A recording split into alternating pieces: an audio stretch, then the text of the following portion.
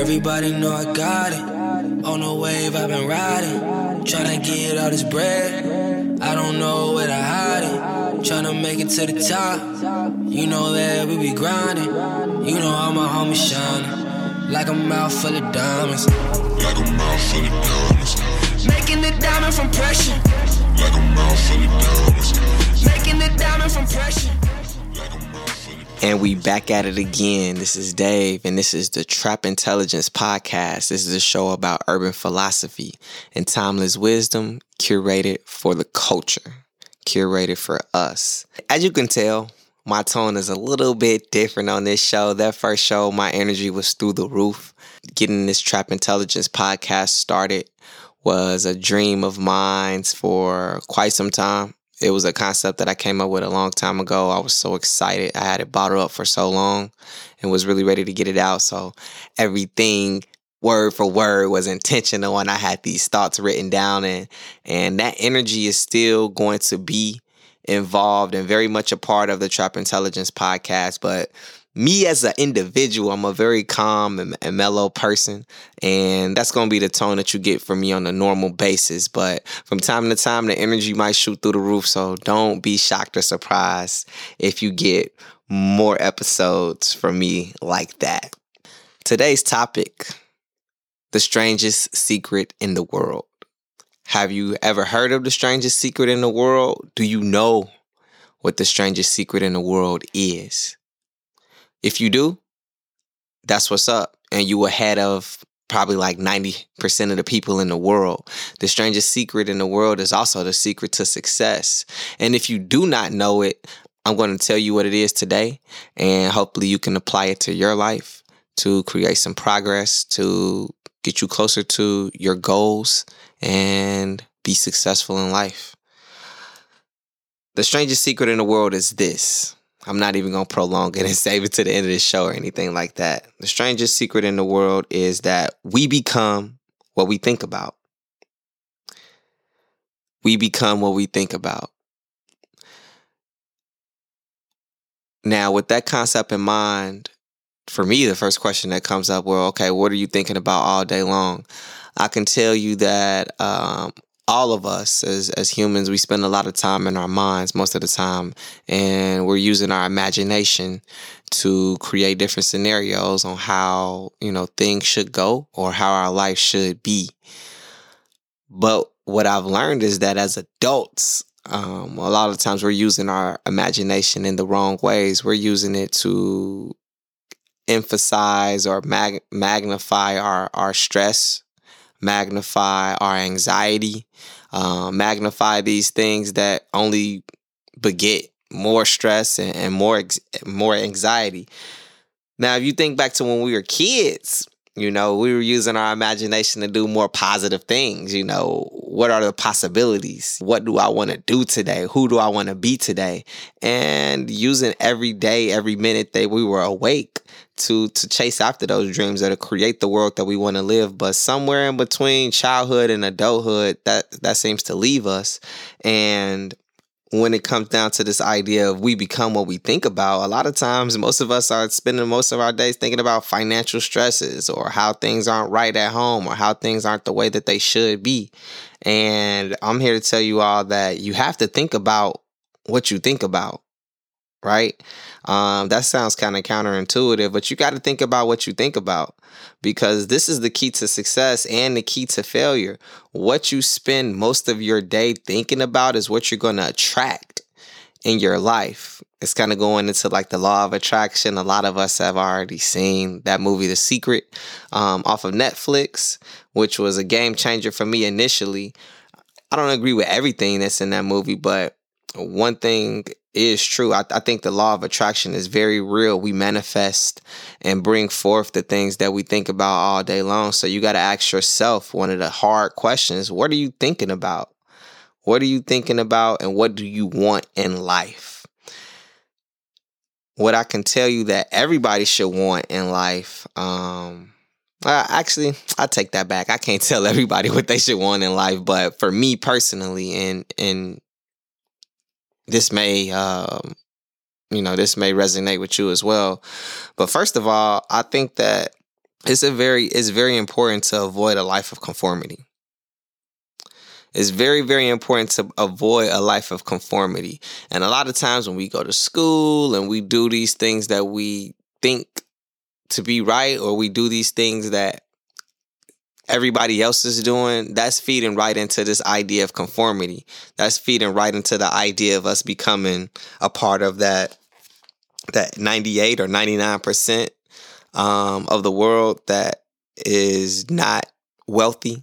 And it's not all about money, but it's just about positioning yourself in a way that you can be successful, not have the same stresses and worries that most of the world has, because humans to some degree are domesticated to make, the world work a certain way. And that's the dream of somebody else in a lot of different ways. So avoiding conformity is huge. Avoiding conformity is huge for me, but it's about doing it intelligently. It's about trapping intelligently. If you're going to avoid conformity and seek adventure, you want to do it the right way. The right way is just to have really a worthy ideal, a worthy goal in mind. And anybody that's in pursuit of a worthy ideal or a worthy goal, to me, that person is successful. If you're doing what you want to do in life because you want to, I consider that a success. Now, you might not have all the money. You might not have all of the assets, all of your time to yourself the way that you want to spend it. But if you are in pursuit of that life, that lifestyle, then to me, that's considered to be a success. Again, what you think about is what you get. You think about your goals. You think about what you want to do, where you want to be in life, going back to how kids tend to use their imagination. When you're a shorty, a lot of those things kind of come true in one way or another. They don't always come true, but to some degree they do. On the other side of that, if you think about nothing, then you become nothing. And I know that to be very true. I'm pretty sure we all got friends and family that's like, yo, what do you think about? Or actually, you know what? I know that for a fact you don't think. And that's why you are in the situation or the predicament that you're in now. I want to encourage everybody to not only avoid conformity, but as you learn new information, I keep saying this thing, think about what you think about. As you learn new information, making sure that you're taking in that information and thinking about it and then interpreting it and using it the way that you want to. Don't just take anything that you hear or that you read out of a book for face value.